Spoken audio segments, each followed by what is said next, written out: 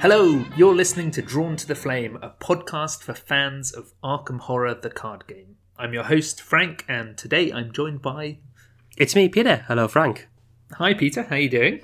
Doing great, yes. As patrons will know, we've just got a new cat. Cat number 3. Cat number 3, yeah. So he's just arrived, so he's being slowly introduced to the rest of the cats. What's the likelihood of it being a catastrophe of scratching and meowing and things like that? Well, I think it might be it seemed like a really terrible situation, which actually has a really nice, happy ending. Okay, well that's good. That's yeah, good. It's good, isn't it? I'm imagining your other 2 cats aren't known for their scratching and biting. Absolutely not. You couldn't imagine 2 more relaxed cats than the other 2 cats we've got. It's always best to do these things slowly, but I'm pretty sure they'll be fine in time. Good. So what do you call a catastrophe that turns out all right?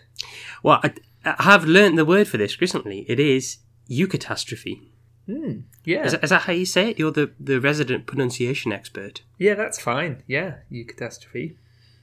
So that's from the Greek, obviously, eu meaning well, and like eugenics, getting your genes done correctly, and then catastrophe is when something goes badly wrong. So kata meaning down and strophe meaning a turning, so like a downturning, but good downturning would be a eucatastrophe.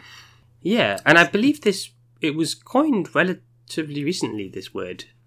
Was it? Yeah, someone had said this. I posted up a little thing about inviting people to guess what the card did on our Facebook page, and someone talked about the origin of the word.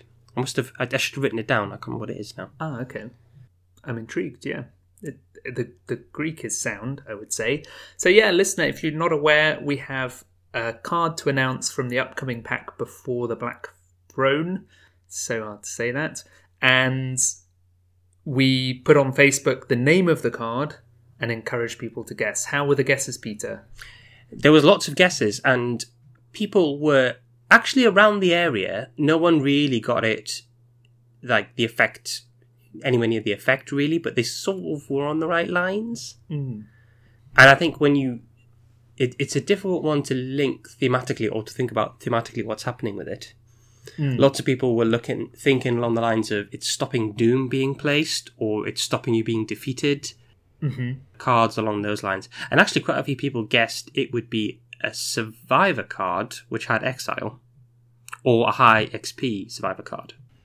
Okay. So yeah, people have been in roughly the right area. It's interesting to hear what people think of as a catastrophe in Arkham turns as well, isn't it? Yes, it is, like yeah. Doom or defeat or things like that. Yeah. Are they really catastrophes? Right, well, no more beating around the bush. Shall we read this card? I think it's your turn. Yeah, I think you did a small favour, didn't you? I did, yeah. Right, well, let's dive straight into it. This is a survivor event. It costs 2 to play, and it has 3 experience pips. It has 2 wild icons. It's exciting already, isn't it? It's called Eucatastrophe. It has the Fortune and Blessed traits, and its text is fast. Play when you reveal a chaos token that would reduce your skill value to 0 during a skill test, including the tentacle token. Cancel that token and treat it as an Elder Sign token instead. Record scratch. No exile. Yeah, no exile. Any token that would reduce your skill to 0, including the tentacle token. Exactly. And then that's immediately followed by the words, cancel that token. And, even better, treat it as an Elder Sign token instead. Yes, so listener, you're now rushing to your card binder to remind yourself of the Elder Sign abilities of all of the people who can take this. And the investigators who could take it as well. Bearing in mind it does have the Blessed trait. Yeah, so as a 3 XP survivor card, that means it's gated to all of our main class survivors. So Wendy, Ashcan, Yorick, Calvin, Rita, Silas. And then there's 2 other people who I think who can take it, which are Lola Hayes and Father Mateo. Yeah, and we pretty quickly zoomed in on Father Mateo as being someone who really likes this card, right? Yeah. So his ability, as printed on his on his card is being able to turn the auto fail into an Elder Sign once per game. And this seems to be that ability in a slightly modified fashion to allow him to do that again. And there's a couple of reasons why obviously that's good for Matteo. First of all, avoiding the catastrophe of drawing the auto fail. But then secondly, because his Elder Sign ability is one of the best, if not the best, in the game. Yeah, and I think we've, either on air or at some other point, we've talked to Matt and agreed that Matteo's actual ability is that he's got a really good Elder Sign ability. Mm-hmm.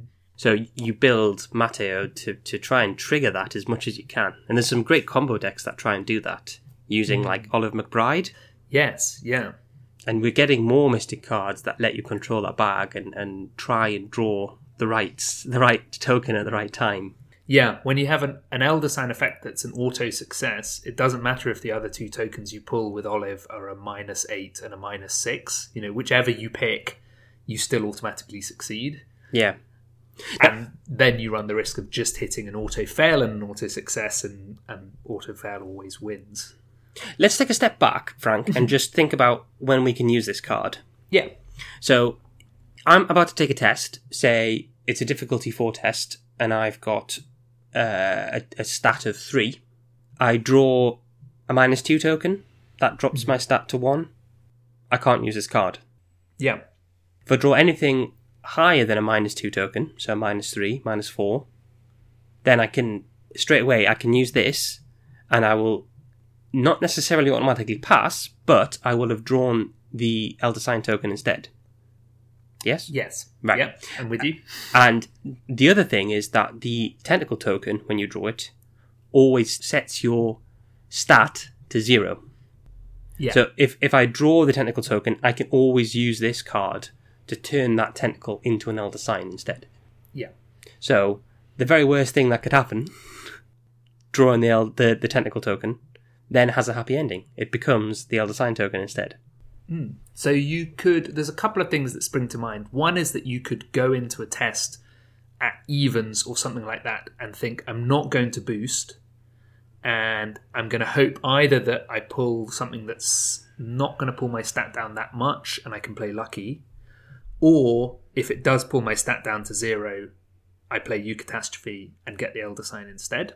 So that's one option. Or the other option is that you do the kind of, I'd say, the classic play of you boost to 4 up or 5 up if you're playing on hard, so that nothing can stop you apart from the auto fail, and you have Eucatastrophe sitting in hand as the response to that. So at that point, it is a kind of supercharged lucky, where you're taking a particularly bad pull and turning it in your favour. It actually sits quite nicely alongside lucky, right? Mm-hmm. Yeah. Because you could hedge your bets better if you've also got a luck in your hand. Let's say you're on the level of the test, so you're not boosted above it. A -1 or a -2, you use lucky. -3, you can use this instead. Mm-hmm. So you're passing no matter what happens. Yeah, and what this also highlights as well is if you want this card to fire, the closer your skill value is to 0, the more likely it is that tokens you pull from the bag are going to drop you to 0. So say you're taking tests with Rita's agility of 5, it's normally quite unlikely, even if she pulls a -4 from the bag, her skill is not going down to 0. And that's before you factor in Peter Sylvester, track shoes, whatever else is boosting your skill value up. Yeah. So you really want a catastrophe to happen for then it to turn out well with this card. Yeah, and what's curious about that is that it means the card is potentially has better value at a higher difficulty when the tokens in the bag are much worse. I've seen this -8 tokens that can go in, right? Yeah. If you're playing on expert. So that becomes, it gets more currency at those higher difficulties, especially if you've got a test that there's no way you can get up to beat. Yeah. With this card, those tokens in the bag become positive tokens. It's like having a sure gamble. Yeah, and at that point, one of the hidden benefits of the card is all of the cards and resources you save that you haven't committed to try and pass a test. So it is that lucky effect where I'll be playing with someone and they have a lucky in hand but haven't said so, and they keep lowballing tests, and I'm thinking, why are you not boosting to a safe in air quotes, place to be. And then the penny drops for me, and I'm like, okay, they actually have a +2 in hand that they're just holding on to because they don't need to go any higher. And in fact, they'd like the Lucky to fire. So this is a similar situation. Yeah. Lucky's value isn't in just playing it and succeeding at a test. It's in those tests that you don't have to put resources into in order to be confident of passing. So you mentioned earlier, and Eucatastrophe is a similar thing there. You mentioned earlier it only matters as much as the strength of your Elder Sign. So obviously for Matteo, it doesn't matter if the difficulty was 10, was 15. If you can then pull the Elder Sign and treat the difficulty as a 0, which is what an auto success is, you're going to pass with his stat line. Are there other Elder Sign effects that are worth focusing on of people who can take it? Like, for instance, for me, I think Yorick's, which is a +2, and you get any card back from your discard pile. Yeah. What you did there, Frank, was you asked me a question, then you interrupted my answer in order to give your answer. I want to get Yorick in, but I was hoping that you'd have others to mention. Yeah. No, you're absolutely right. And that idea of using it... So I think why this is a cool card to talk about is that we can approach it from several angles. We've got that pseudo-lucky effect where it can turn a fail into a success. We've also got this side of it where we can try to proactively trigger it in order to be able to use the Elder Sign ability of our character. And actually, survivors... there's a couple of them have got quite tasty ones as well. In fact, I think most of them, right? So, like you say, Yorick, he's getting cards back from his discard, which could be another copy of Eucatastrophe. Yeah. Or it doesn't have the innate trait, so you can't put up some cycle with True Survivor, but you could be bringing Resourceful back, something like that. Mm-hmm. Pete obviously loves being able to ready Duke. So, you can maybe look at a test that's easy to fail early on in the turn to get an extra use out of Duke. Or any other kind of combo with Pete as well, of which there are a myriad of combos.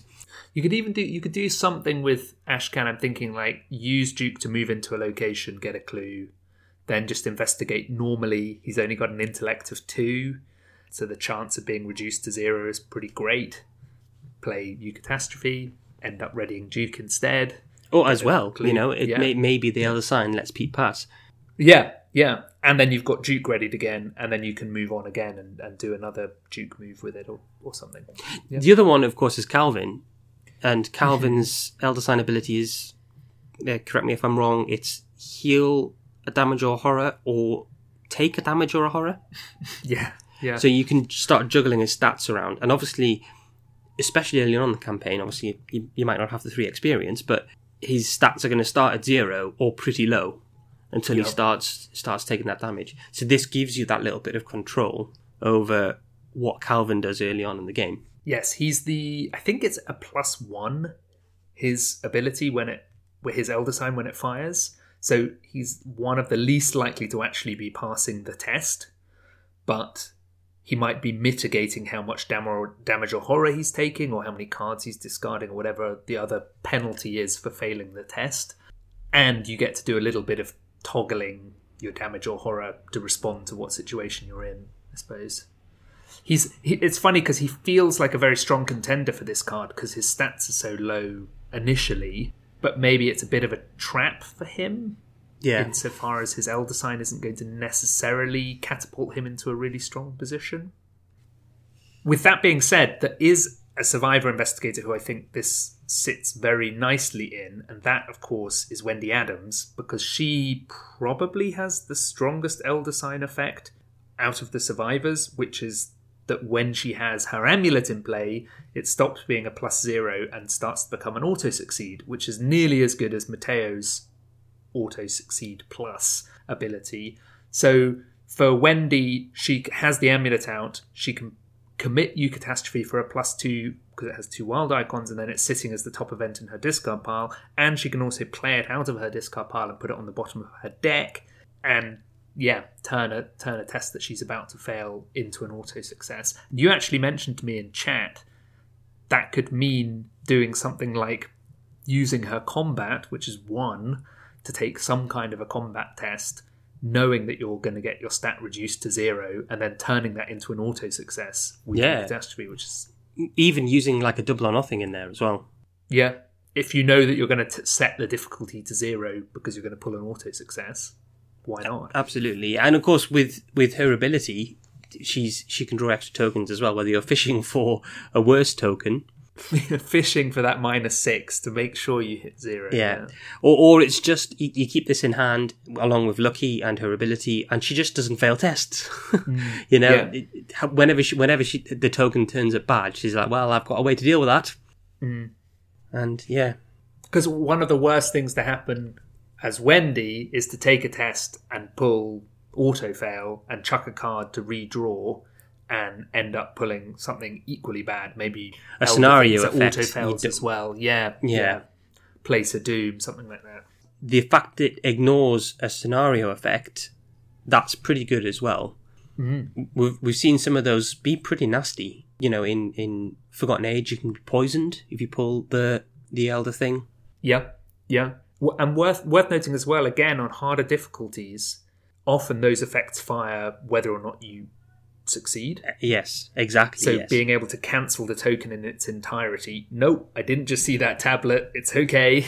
I saw an Elder Sign instead. That in itself might be, again, a kind of hidden benefit of this card. Being able to avoid. And that pulls me also back to Matteo as well, who I think sometimes we see cards, and we've seen quite a few this cycle, I think. We've seen a lot of cards that struck me as being great Daisy cards. I'm sure other people have thought the same about other investigators, but I really feel like this sits well in Matteo. That extra effect will often trigger when you're using a spell. So, you know, pulling a special token when you're using Rite of Seeking ends your turn, losing any remaining actions, but not if it's an Elder Sign. Yeah. So if that special token is reducing your skill to 0... Yeah, which admittedly it might not be, because he does start with 4 willpower. But maybe it does. Who knows? Maybe it's a skull. Yeah. Skull -1 for, you know, every Doom in play or whatever it is. Those skulls can be -5 easily. Yeah. At which point it's going to end your turn and drop your skill to 0, and so then you cancel it, get an Elder Sign instead, leap ahead. Yeah, there's one other thing to remember about Matteo as well, which is that he starts with 5 XP. Yeah. So he could be packing one of these and be well on the way to the second one right out of the gate. You know what? Matteo's almost getting sport for choice for these cards that help him draw the Elder Sign. Yeah, between Seal of the Elder Sign and then this, maybe Olive if you're doing that fishing ability. And I think Seal generally as well, you know, it's a little discussed aspect of Seal that if you're increasing the likelihood of hitting Tentacle, you're also increasing the likelihood of hitting Elder Sign. And Matteo loves that. I'd love to see someone put together a Matteo deck like that and play alongside it, or even do it myself. Because I think it's a really interesting angle to attack the game from that I've not really tried myself. Yeah, I wondered. I think I told you recently. I've been playing a 3-player Circle Undone campaign: Diana, Marie, and Preston. And just the way it's ended up is that we've ended up with essentially half our bag is special tokens. So we've got 3 skulls, 2 tablets, and 2 cultists. So it's a busy bag for tokens.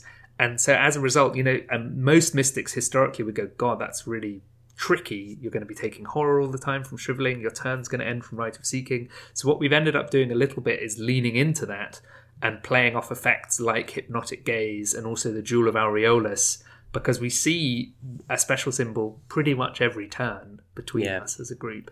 So we're leveraging that. But that's a different style even of play. Like Wither now as well in Sixth Sense. Yeah, exactly. There are other spells that have positive effects from special symbols. I need to get on and make this Matteo deck then. Yeah. But that style as well, I think, is completely at odds with what we've had historically as mystics, where you don't want to see those tokens really, and anything you can do to limit them. And Seal is obviously a really good way of limiting the really nasty tokens in the bag. So they work against each other, at odds with each other.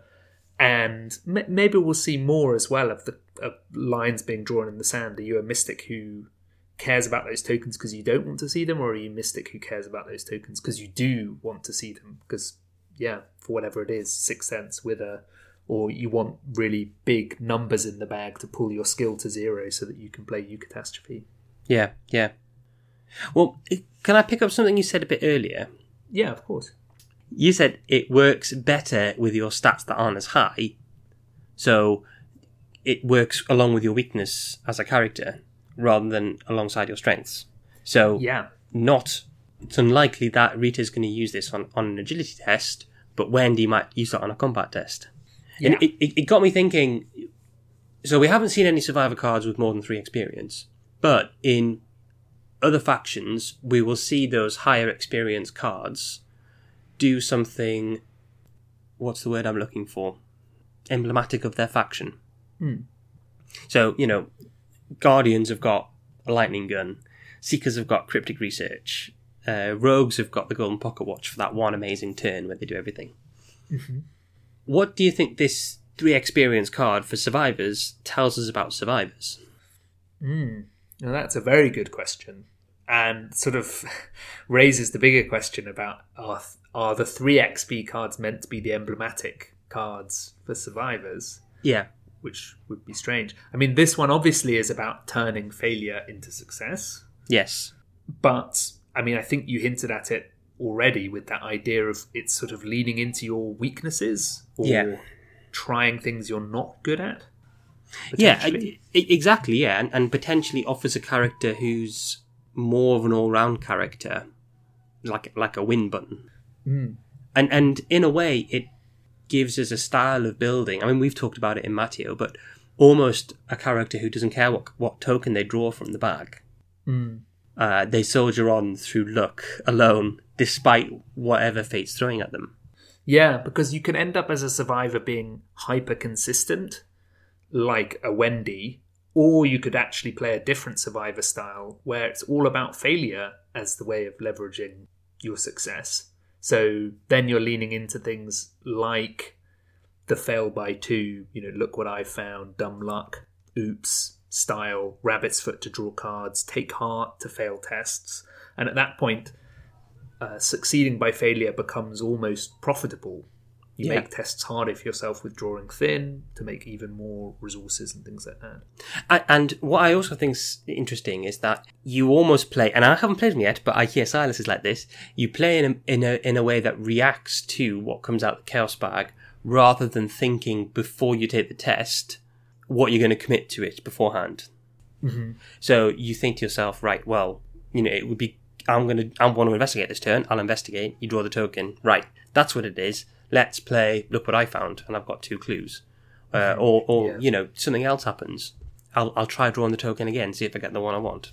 Yeah, Silas obviously is incredibly reactive because he has that ability to pull cards back to hand that other investigators would have accepted were a sunk cost tests. Mm-hmm. And I'm glad you mentioned Silas as well in terms of Eucatastrophe, because one of the ways that a Silas game can really swing and it will really hinge is if he pulls an Elder Sign and has nautical prowess or a quick thinking in his discard pile, because at that point he gets to commit it back to the test and then it comes back to his hand, so he's essentially going to commit it at least one more time, if not multiple more times if he's using his ability. So that's the sort of the weird hinge point for Silas, where suddenly what looks like a pretty poor position, maybe your hand's empty or you're kind of struggling, suddenly you're not.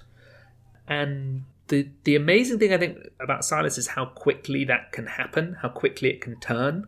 And I think other survivors are similar in that it only takes a couple of lucky moments and suddenly you've sort of clawed your way on top of an encounter, on top of a scenario. Yeah. Yeah, I'm not sure what I'm basing that on, but that feels like the case, right? Like Calvin is the other classic example of that. A couple of really bad pulls and suddenly your stats are at 4s across the board. Yeah. And you're feeling pretty strong at that point. And again, Calvin he sees what happens to him and then he starts to figure out how he's going to play the game. I've only played Calvin solo. I haven't played Calvin in groups at all. So I appreciate someone's input who's done that, who's got some experience of that.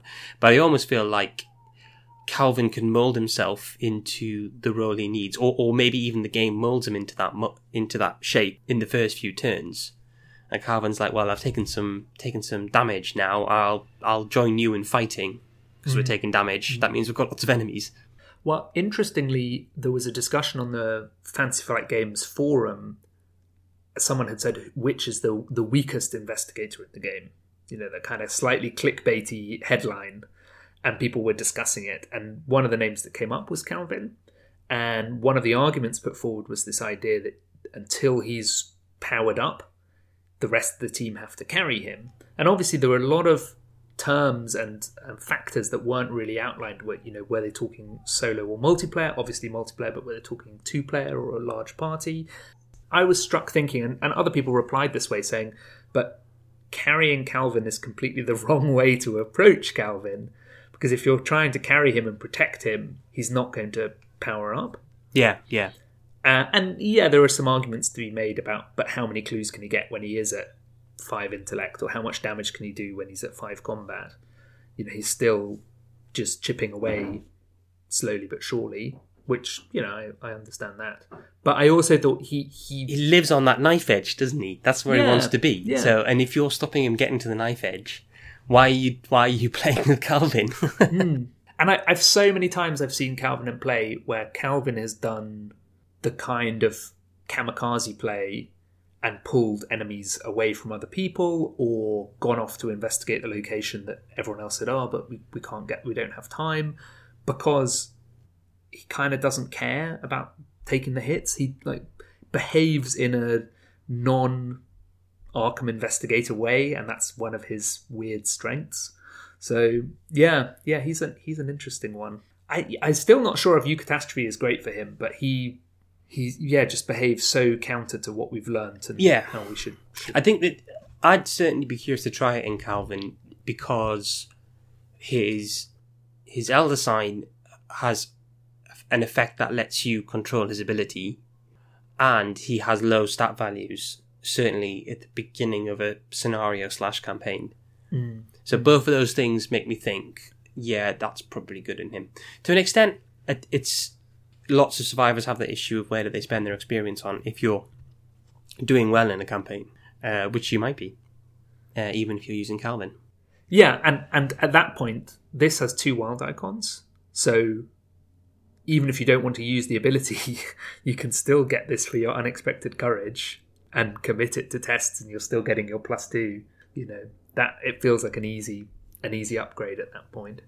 Yeah, absolutely. I mean, the reason I asked this is, you'll remember a while ago, Frank, we wrote a series of articles about the different classes, and a lot of them just kind of rolled straight off the top of our heads, really, in terms of what the classes can do.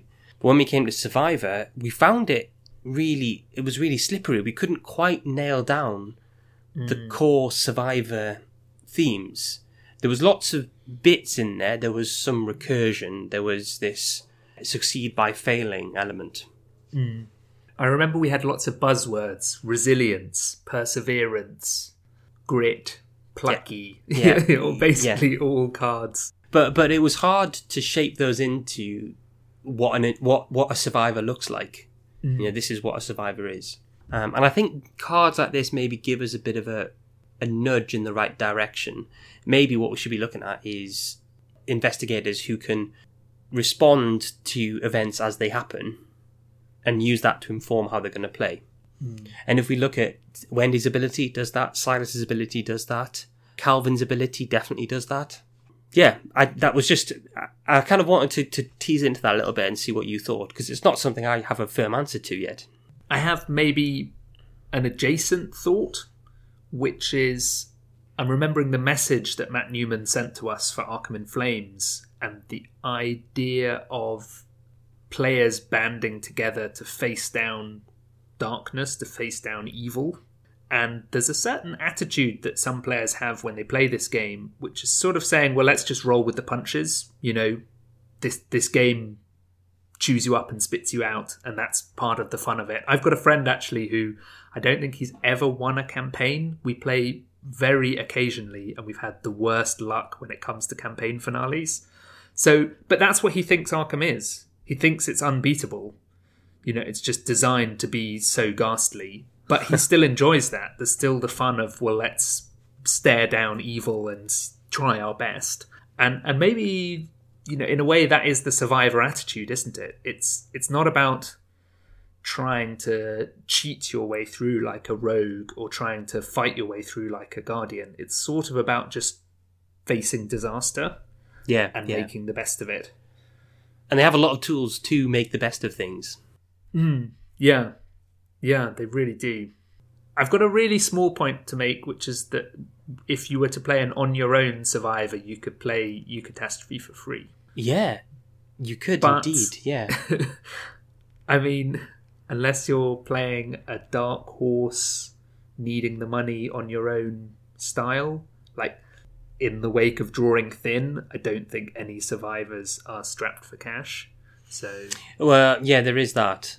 Yeah, I do like the sound of an on-your-own Pete deck, because Pete can still use Duke even when he's on his own.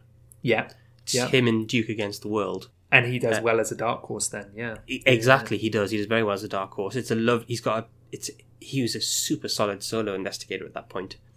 And I think this doesn't fit in badly there. The problem, of course, then is he's getting a bit too competent to be able to use this card, unless you're at a higher difficulty. Yeah, you're like nearly fives across the board when you're investigating or fighting with Duke. Yeah, I mean, it's the Rita problem all over again. Could be that you're asking Pete to do an intellect test. Yeah. Oh, yeah, that's a good point. Yeah, rather than Duke. Who knows? I know he would often take... this is exactly that point. You save it for the tests that you have no chance of passing. Yeah. Yeah. Wendy goes up to do, Combat 5 to break into the temple, whatever it is in Eternal Slumber. Yeah. Awesome. Yeah, I can do that. Intellect test has cropped up on an encounter card or a location card, something like that. Yeah. And those are the situations that you don't necessarily think about as you build your deck. Yeah. Similarly, there's the agility test in Return to Essex, where if you don't pass the test twice, you're done. You fall off the train. Yeah. And it's like you might not necessarily have planned for that as Calvin or whoever else, but suddenly you're facing down this test, and even if you pull a -1, your stat is then a 0, or whatever it is. So you go, great, I passed. Of course, I've realised with Calvin's ability, you pull the Elder Sign, which means you get to toggle which stat you want, and if you're 1 below the target threshold, taking that extra damage or horror could turn it into a pass. Yeah. So it is slightly less... I thought it wasn't that great for Calvin, but it actually gives a little measure of control at that point. So yeah. Okay, well, cool. It's been really, really fun to talk about this card. Good. I think it's... I'd love to see it in play. I think I'm going to go away now and try and build a Mateo deck and send it to you in a bit. Yeah, and listeners, if you want to build your Mateo deck, there's been so many new cards in Circle Undone. I'd love to see something really keying off enjoying those special tokens. And it would be really great to see where Mateo's at. I've not really revisited him since Forgotten Age. So send them to us. We're Drawn to the Flame podcast at gmail.com. We're Drawn to the Flame on Twitter and Facebook. We're also Drawn to the Flame on Patreon and on Design by Humans. And this might be a little bit out of date, but there's a special sale on our store at Design by Humans. So search for Drawn to the Flame. We should start promoting those and letting people know, because we get notifications about it all the time. Yeah, I think it's 15% off. It might be over by the time this episode goes out. But go have a look anyway. Just check in once every 48 hours and see if it's on sale. Peter, how can people get in touch with you? I am Unitled everywhere. That's UNITLED. I'm on Twitter and Reddit a little bit, and on the Discord. I've had a big project on recently. My wife has for her business, so it's been a bit fraught, but it's finished and successfully. So I'll be around more on the Discord, sharing pictures of the new cat. Awesome. How about you, Frank? Very good. I'm FB on Twitter, that's EPH_BEE, and I'm around the place as Zooey Glass or Zozo. Thanks very much for listening. Thank you.